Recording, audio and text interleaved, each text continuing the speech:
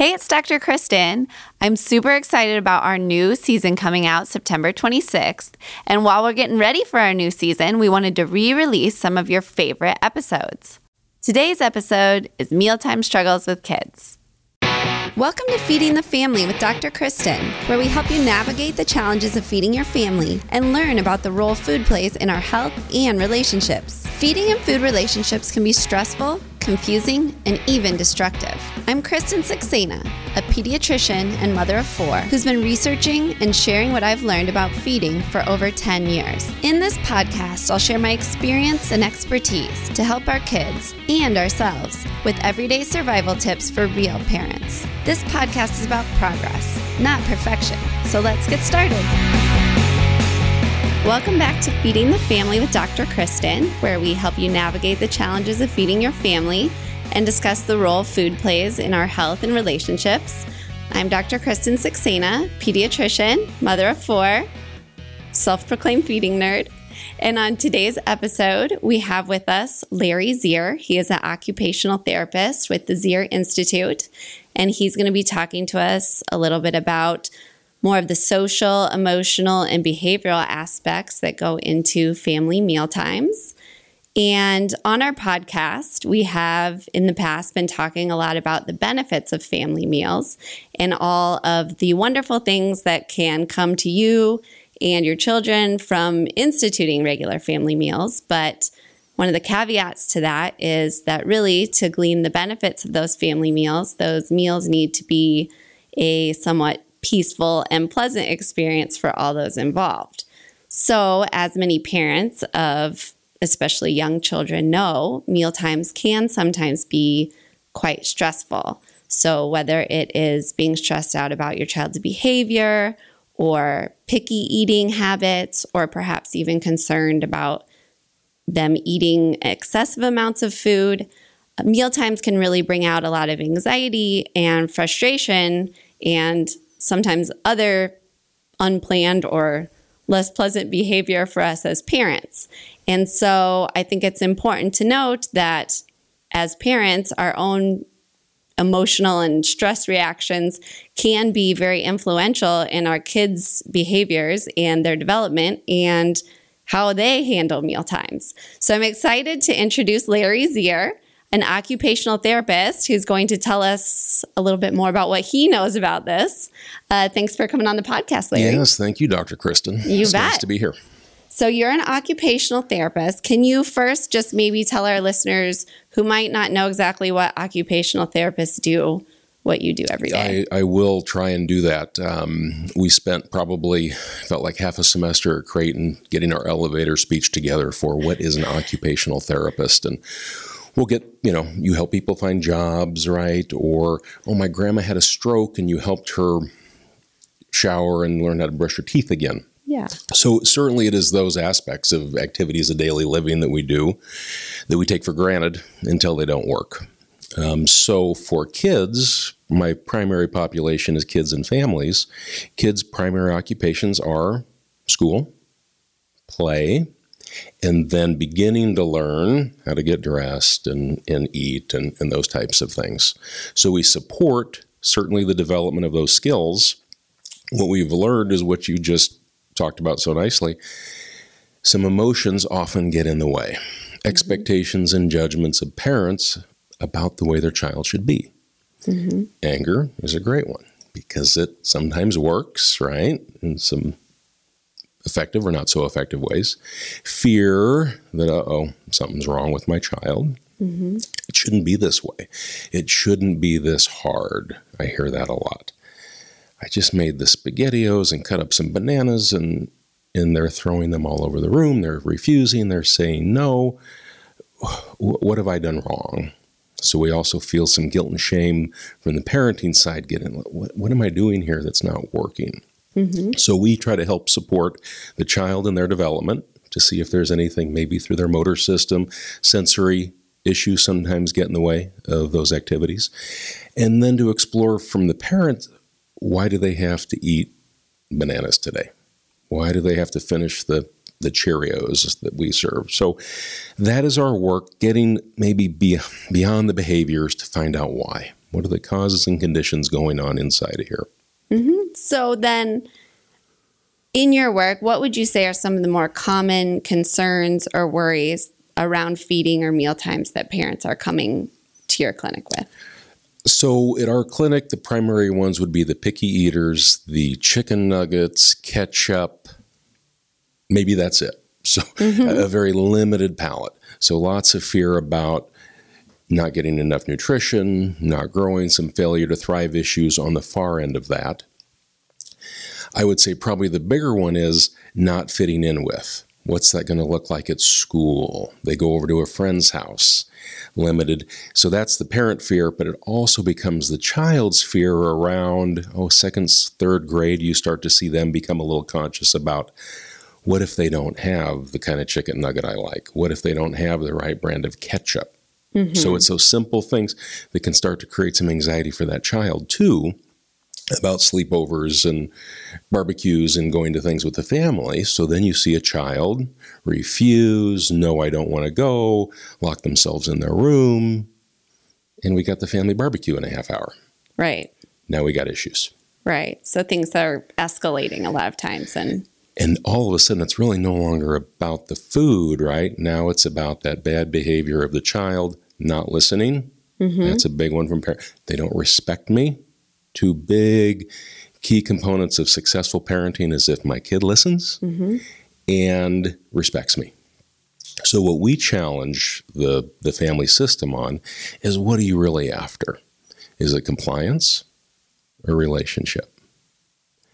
And it starts out, they say, a relationship, Larry, of course. We just want to have a great relationship with our child. Within several months, they realize that's not true. They really need compliance out of their child. A few months down the road, okay, maybe relationship is key. And we try to show that, hey, through relationship, we may still get to that behavior that we want. Trying a green bean, trying to pee. How about a little yogurt? Right? If we do that from a relational lens versus a top-down power and control lens, we might be more effective. Well, I think as a parent, I think that's sort of sometimes as you're approaching it in your own mind, you have this one mindset where you really crave and hope that you have a wonderful relationship with your child now and sort of set the stage for a wonderful relationship with them as they get older. So you have that sort of voice in your head, like, of course, I want this great relationship with my kid. And on the flip side, you have sort of the old adage, like, I'm your mom, not your friend, and I need to be the authority, and I'm the one here in charge of making sure that things are going well to a certain extent, right? So you have this sort of, on one shoulder, I'm supposed to be the authority, and on the other shoulder, I really want to make sure I have a good relationship with you. And I find as a parent, sometimes it's difficult to figure out, well, how do I respond to this situation? Because sometimes it's hard to know what to do when you're trying to accommodate both of those identities, I guess. No, I think it's really challenging. And I think we try to help parents step back and think about what is effective, what feels good to you, and trusting that. So we might have some of our parents' judgments about, you will finish your plate. You will put the dishes in the dish. You will do, but those are things that we learned as a child. And maybe if we didn't do them, it was not safe necessarily. Maybe we lost privileges or had to go to our room, or love was withheld until we behaved to make our parent feel better. So we step back and say, when did you learn that they had to do these things? Well, when I was 7, and it was a pretty big deal. So what's the work at that point? So to challenge the expectation judgments of me as a parent and what my child needs to do. Is it true that my child needs to finish the green beans? Yes or no? Sometimes, yes, they have to finish. Okay, so let's say we take that track. We're going to take the power. You have to finish your green beans before you can go out and play. No, you have to. You have to. Kristen, you have to. Would you let go of that iPad? You've been holding that iPad for a really long time. Let go. No, right. Would you please? You. When I start youing, I'm attacking. And what does your nervous system feel like doing? You feel like not doing exactly what you tell me to do, isn't right? that So it becomes a interesting? power struggle, right? I felt a little intensity, just, and this is even play. This isn't even real, but your nervous system was picking that up as an attack. You need to, you should, you have to, Nervous system's whole job is really to keep us alive, right? That's what the brain and the nervous system is really trying to do. So sitting on the couch, watching TV, eating potato chips, just in case it needs a little carbs to go be safe, that's a great place for the nervous system. It really doesn't care about how accurate it is, right? I'm sure you've been vacuuming, or you'll reach into a couch and either a dust ball goes by or you touch something and your hand pulls back and your heart rate goes up. Well, it wasn't a deadly mouse or a poisonous snake in the couch, but your brain says, hey, we got to stay safe. So for that little child's nervous system, when it starts getting attacked, it doesn't necessarily go to its frontal cortex and, oh, hey, this is just my mom. She has some leftover issues from her mother in childhood, and we're going to be okay. Right. It triggers attack, and it says no. It says get away, or it runs away. All triggers for parent of not listening, lack of respect. And when it feels like we're losing control, fear takes off. What do we start to do? Control more. Come back, sit down. Now, I'm going to give you an extra helping of green beans. Right. A little punishment starts to show up. So is that effective, Kristen? Well, I mean, I think that's a really good question, because I always try to think of, you're acting in the short term, but it's always, you have to think about the long term. So really, in that short term, yes, like in your heart of hearts, you just want your child to be compliant and do what you want them to do. However, really in the long term, like you said, I mean, do you really want a child that is compliant or doesn't have strength of will? Probably not. So I think of those things, but at the same time, everything that you mentioned, I feel like, I mean, I've been in that situation. I've said, you can't have your iPad, you can't do this until you do these things I want you to do. And so I guess it's hard to know as a parent, what am I supposed to do instead?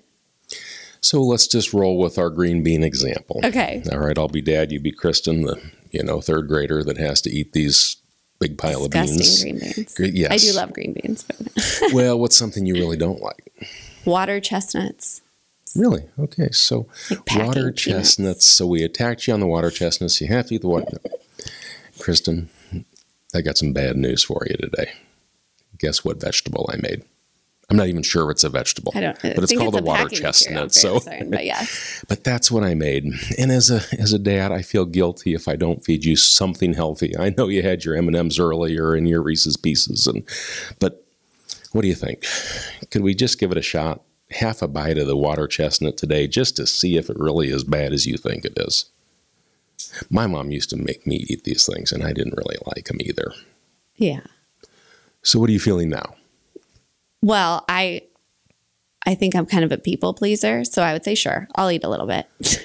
So but did you feel you resistance? You were kind Did you feel like was there an attack back?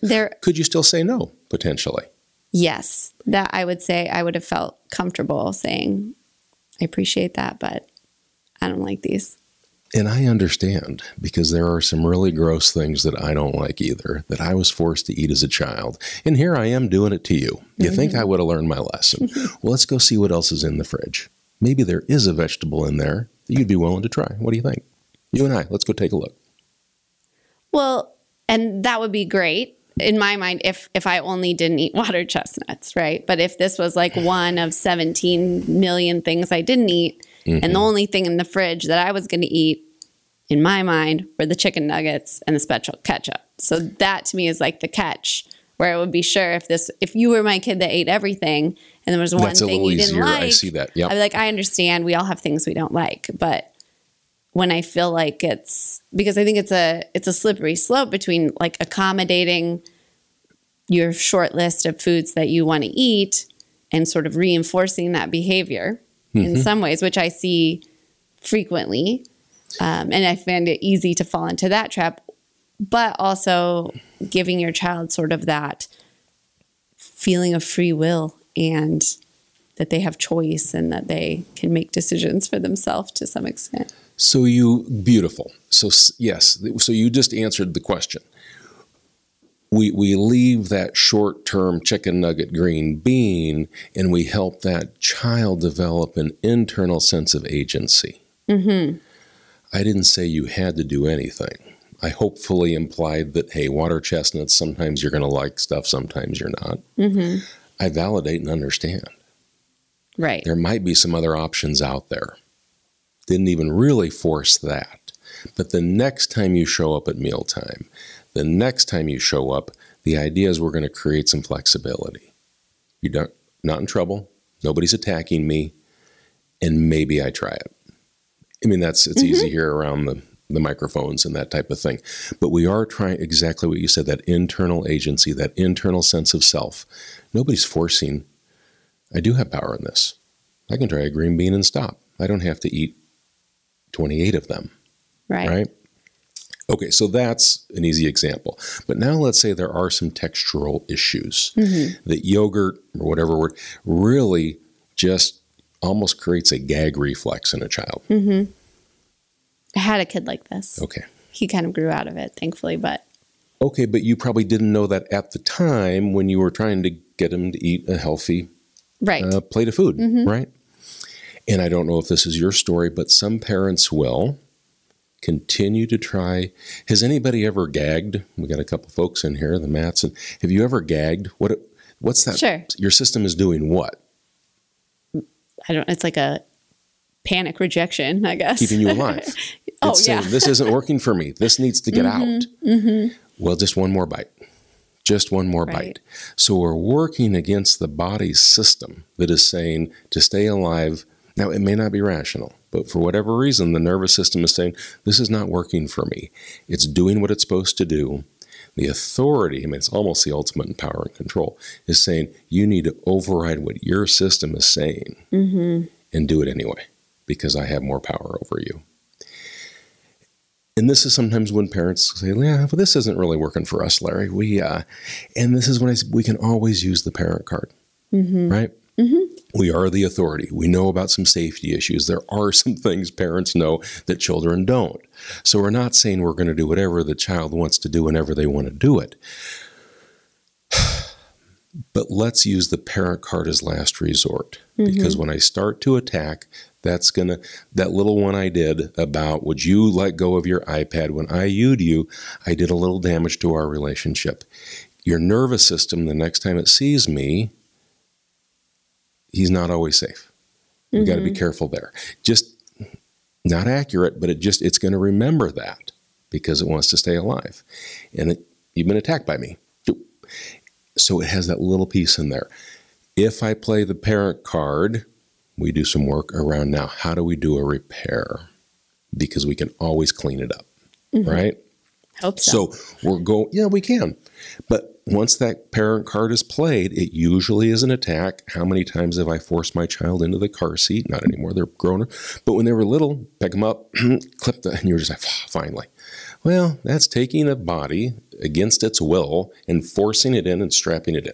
I think in some places, if I do that to an adult, I think it's illegal, right? Probably most places. But it's okay to do that to our children, right? So some of our work is to challenge some of these ideas and beliefs that the system just picked up. We aren't judging them as good as bad or right and wrong. Are they effective? Are these things working to build me the relationships that I want? The compliance that I need in a busy family of 4 kids, and I've got 4 daughters, and with school and activities, it can get very, very busy. Yeah. And we talked about this before. Well, who signed them up for all of the activities? So we get to explore some of those expectations in there about, okay, not only do they need to eat more than chicken nuggets and ketchup, they've got violin, skateboard lessons, and voice, and soccer, and da-da-da-da. So what are we creating? We do some work around this too, the whole family system. What's happening in a family system? So this comes back to those emotions. When there is a lot of anxiety, what's that emotion? Fear. What's the action, urge of fear or anxiety?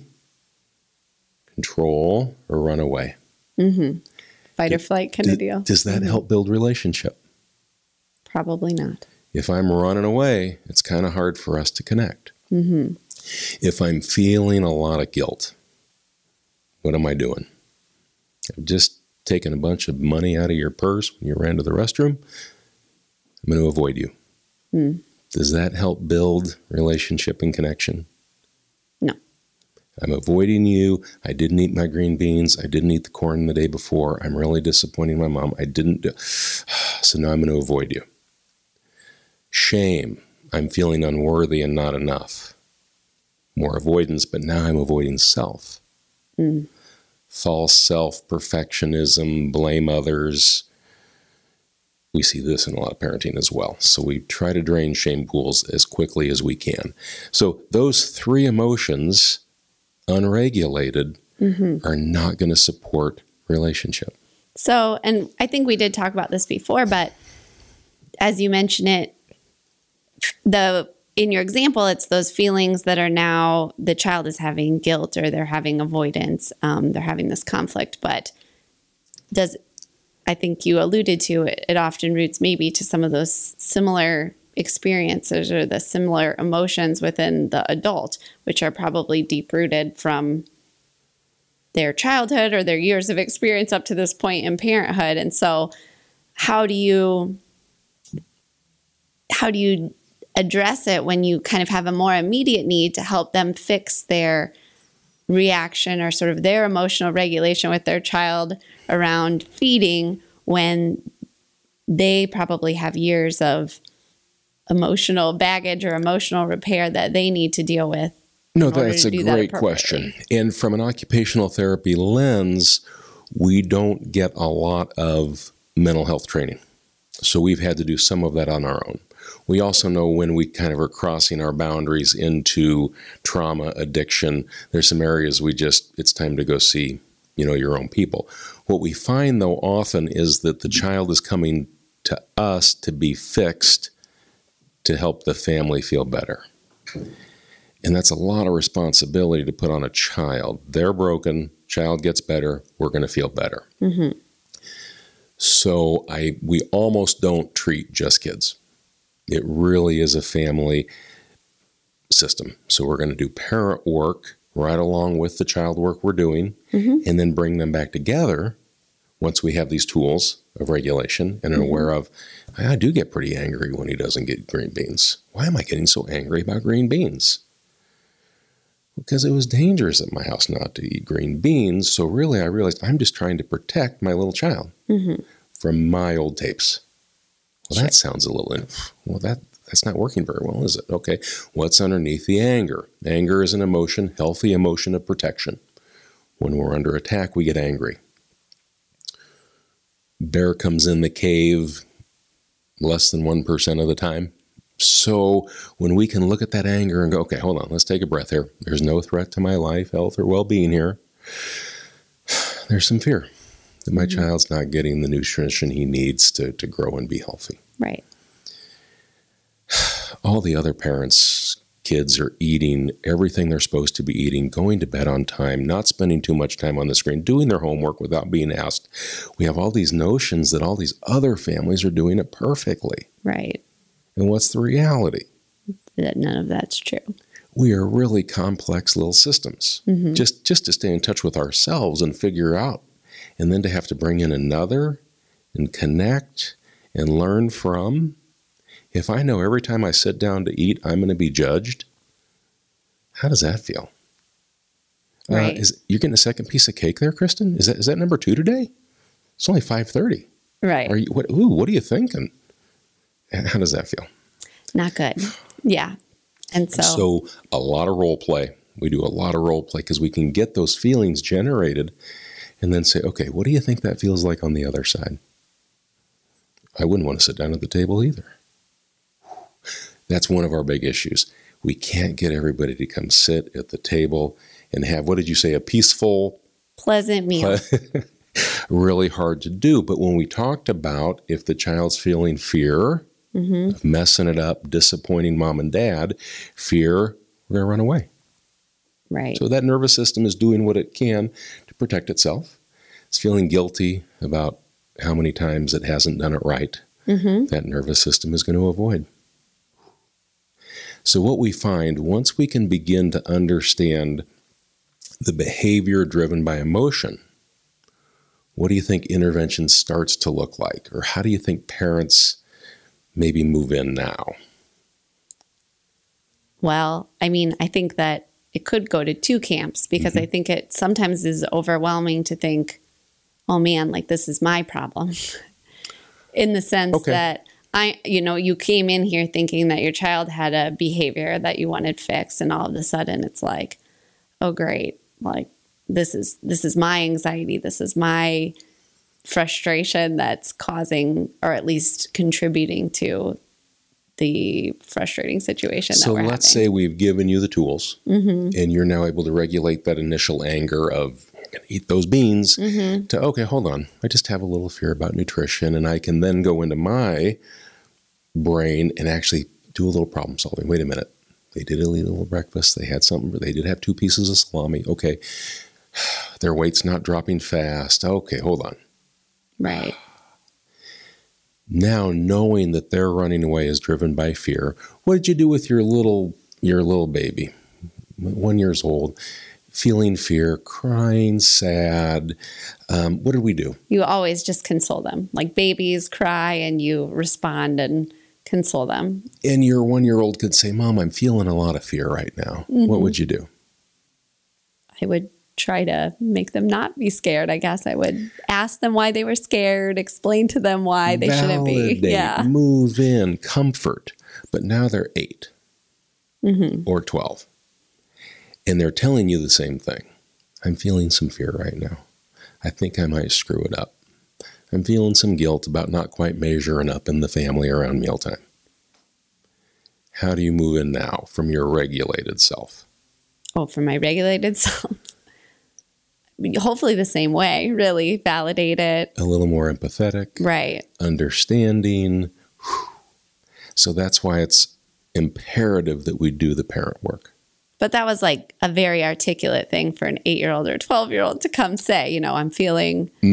We read the behavior, Kristen. If they're running away, just that behavior tells us it's got to be some fear, right? That's just that action urge of the fear response. Some guilt, avoiding. I feel guilty about. They may not be able to say it, but we can see that's what's going on. Then there's something called co-regulation. When we can come in not from top-down power and control, but tell me more. Looks like something's really cooking here. What you're saying is, okay, green beans are the worst.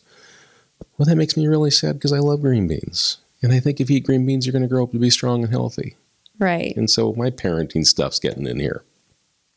So what can we do? Now we get to problem solve. And we're regulated. Systems are regulated. Now we can share an idea. Well, I think 2 things that came to mind while you were saying that. Number one was kind of, as you said, if my child was maybe able to articulate saying like, I'm having these fears, I'm feeling uncomfortable at the table, that would be one thing. But I think that the step that at least is hard for me is, like you said, it doesn't come out as often a well-articulated emotion. Often it's having to read into their behaviors. And I think that for me, at least, and maybe other parents, sometimes it's the misinterpretation of some of those behaviors, that instead of identifying it as sort of this fear or discomfort, you kind of, you interpret it as non-compliance, or them not listening to you, or not being respectful. Or I think for me, I just, I know that I have a tendency to try to shut down negative feelings or negative emotions in my kids. And so I know I have that problem, and I try to be better about it. Like, we need to let you have these feelings, but I feel like that's not an uncommon response. Is sometimes like you're you're sad or you're mad. And so either I'm going to just cater to whatever's making you sad. So if you're sad about dinner, I'm just going to go make you a new dinner. Fix it. Or I'm going to get mad at you and tell you to stop crying about dinner. You're in trouble now because I want you to stop.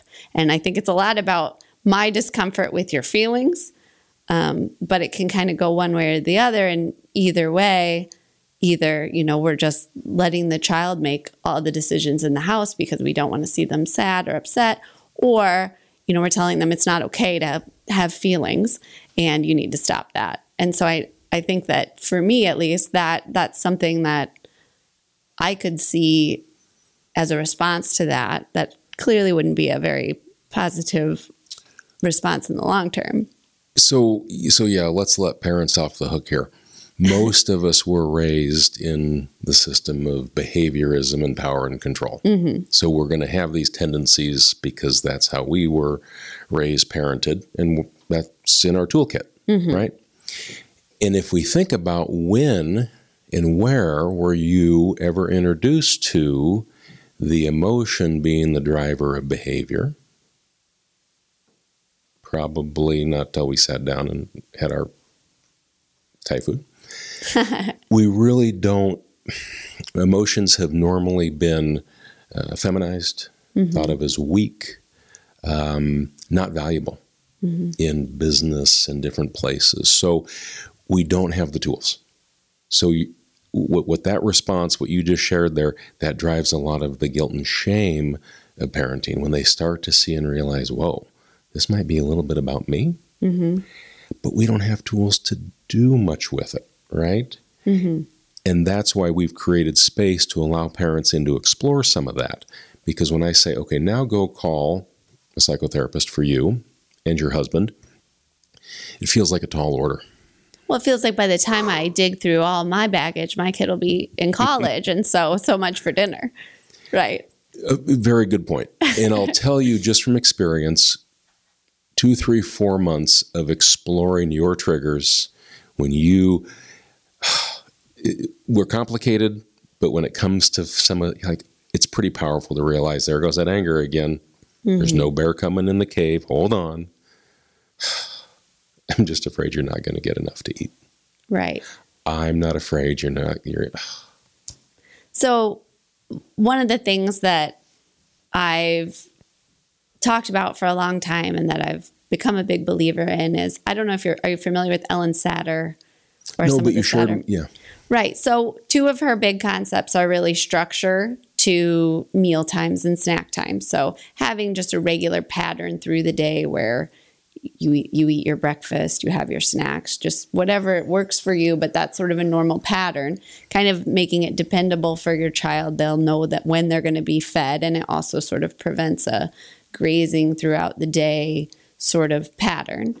And then the division of responsibility, meaning that the parent's job is to decide when you're going to eat, where you're going to eat, and what's going to be served. And the child's jobs are to decide how much they're going to eat, if any, of what you serve.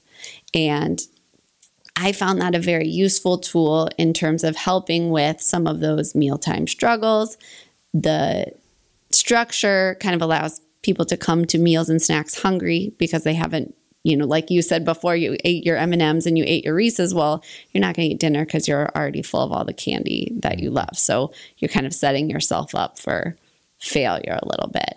And the hardest part, of course, in all of that was really that piece where it was the child was going to decide how much, or if any, they're going to eat of what you're served. But along that model, you're not supposed to then offer them something as an alternative. The thought is just, that's fine. We have set snacks and meal times, so I'll see you at the next snack and meal time, and hopefully you'll like what I have for you then, if that makes sense. So I would be interested to hear what your thoughts are on that, and if you have any other advice or anything that would kind of go along with that or oppose that. So the first part, if we just, I come back to the central nervous system.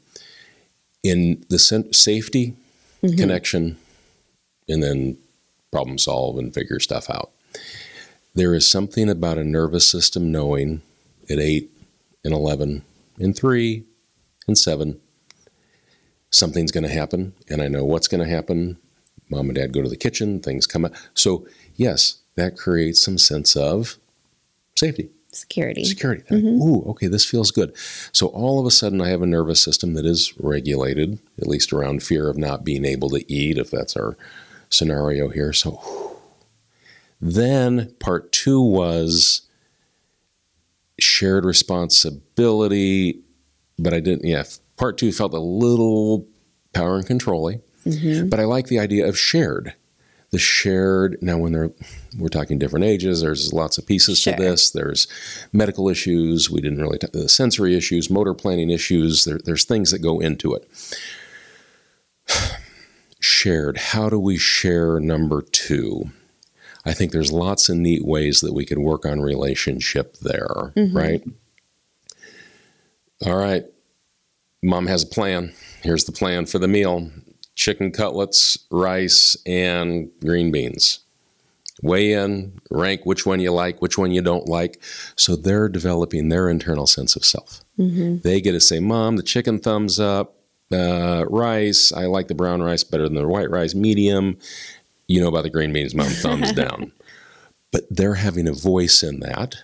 And then maybe you're attuned to, you give them 2 green beans instead of a whole. All right. So now they're being listened to and heard.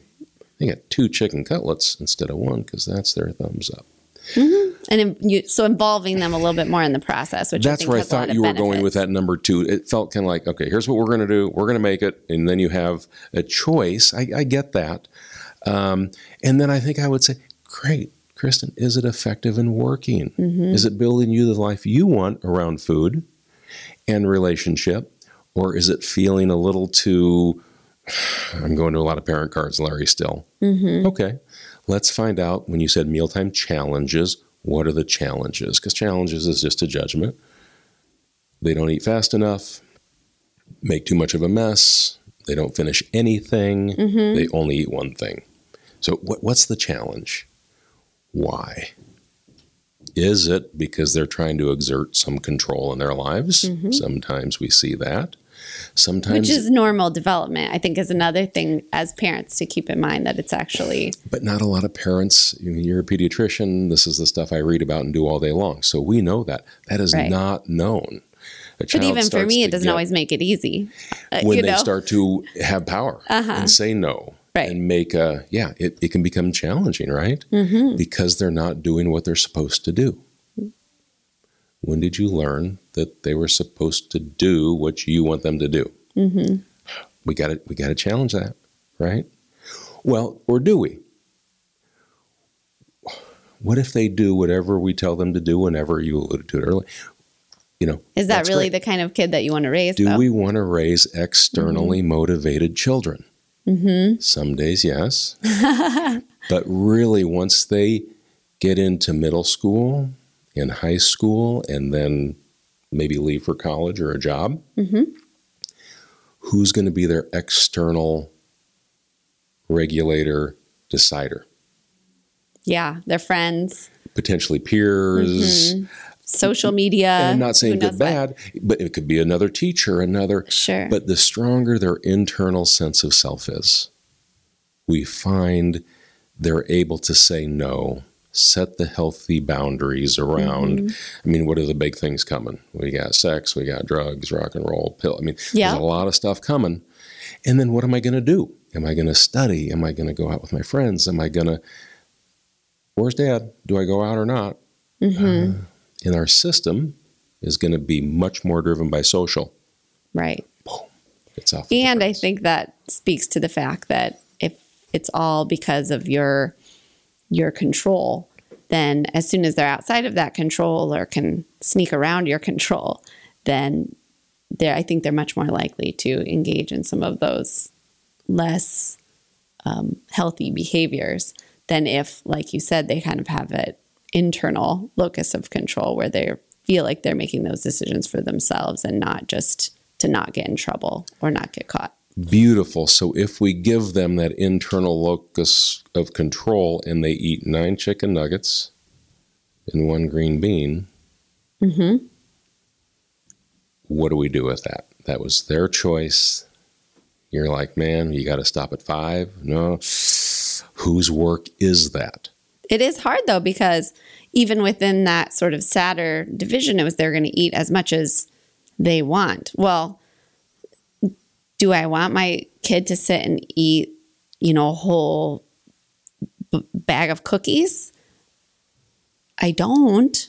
So it is. Why not? Why can't they eat a bag of cookies? I don't know. I mean, I think that's the question, right? But and I'm not saying good or bad. You're not saying they can't. We have they a can, judgment, right? But it's sort of like, I mean, where do you draw the line? I think in terms of those things, and maybe that's lessons that everyone needs to learn. But on the flip side, it's like, then if all of a sudden your child is, very overweight, for example, and they're like, well, you're letting her eat entire bags of cookies. I mean, I think that those are the fears that would come from something like that. So I think that that's the hard part, is striking. Is there a balance that needs to be struck? That's the question, really. I think it's a great question. Mm-hmm. And I think we don't know until we dive in. Right. 2 things are really helpful there. Mindfulness about what's happening today. Mm-hmm. Because so often we'll drift into the past. I should have been a better example. We should have eaten more vegetables. I should have served fresh fruit. I should have kept the juice out of their diets. Now they're hooked on those juice boxes. There's nothing we can do. Mm-hmm. Right. So a lot of shame. Or I move into, what are they going to do when they get to middle school, when they go to friends, how are they going to eat then? Mm-hmm. And that's a lot of anxiety. Mm-hmm. Anxiety, fear, right? Depression, shame. What are the 2 action urges of shame and fear? Avoid self in shame, run away in fear. Are you available for right here, right now, mealtime with your kids? So we miss out on that connection and attunement about what's happening in this beautiful time right now. Right. With maybe 2 juice boxes. I got a little healthier ketchup. I got that natural one instead of the super sugary one. I found some chicken nuggets that are an option that, and maybe I join them in a chicken nugget eat off. Right. We try 4 different kinds of chicken nuggets. We're going to have a little competition, see which one is our best. So we're internal sense, we're validating chicken nuggets, but now we have choice. We're going to try some different kinds of chicken nuggets. That would be one thing we would try within. Sure. Relational, attuned, and isn't it more fun and joyful to be in that space? Yes. Than fighting another nervous system? Yeah. So another question I have is, so what do you think, for people listening, what do you think what should be a sign that they should reach out maybe to somebody like an occupational therapist like yourself, where you feel like this has maybe gone beyond what is just run-of-the-mill picky eating, or something that maybe I should just try to address at home? Or what are signs where it's maybe these usual tactics that I'm going to try are likely to not be successful because there's something more significant? Okay, good. So food is life. If we don't eat and get some level of nutrients out of it, as a pediatrician, that's not going to work for their nervous system, right? Mm-hmm. So you're going to look for signs of tiredness, of low energy, can't pay attention, losing weight, some of those significant skin color. Those are going to be things that hopefully I would be working with the pediatrician to say, okay, what's going on here? We really are not, they're down 14 pounds off of 80. That's not going to fly. So we're going to be, but that's it. If we can come back to today, yes. 97% of the time, we aren't in that acute phase. Those do happen. We do have those. It is not acute. Mm-hmm. But our brains have taken us into the future. Oh my gosh, if all they ever eat is chicken nuggets, they're never going to mount to a world-traveling eater of great delicacies, right? Right. So I would check in around those significant health issues, and they're going to be obvious, right? If they are not, you're going to see it in their behavior, you're going to see it in their activity level, and then just in their weight. Those are the big things. And I don't know this, I'm not a nutritionist, but people have eaten relatively not nutritious food and grown up to be okay, right? I mean, and I think this is another great one. It's not always going to be like this. It's Yes. not always going to be like this. And that's so hard as a parent when you're in the trenches with, I don't know, that time frame. I mean, little to maybe 10, when it is busy and active and everybody's asking for something different and you're just trying to please and you have your own stuff to get done, and it is intense, right? Yes. But to remember that this too shall pass. Perfect. Next week, it's going to be a little different. Next week, and if we're doing it through joy and pleasure and connection, it's going to be a lot more fun. And we can get the help when it is on fire. Absolutely. I think that was a great suggestion. I think you touching on the point that really that piece of joy and pleasure and connection, far more than what we're serving for dinner or what the child is actually eating, is probably that biggest piece that we can take away from it. So thank you so much. That was, I think, very informative for me and hopefully for all of our listeners. Oh, you're welcome. Thanks for having me. Oh, it was wonderful. So thank you guys so much for tuning in for another episode of Feeding the Family with Dr. Kristen. If you're enjoying our episodes, please be sure to join us on our Facebook and Instagram pages or like us on YouTube. And we hope to see you again soon for another episode coming next Monday. See you soon.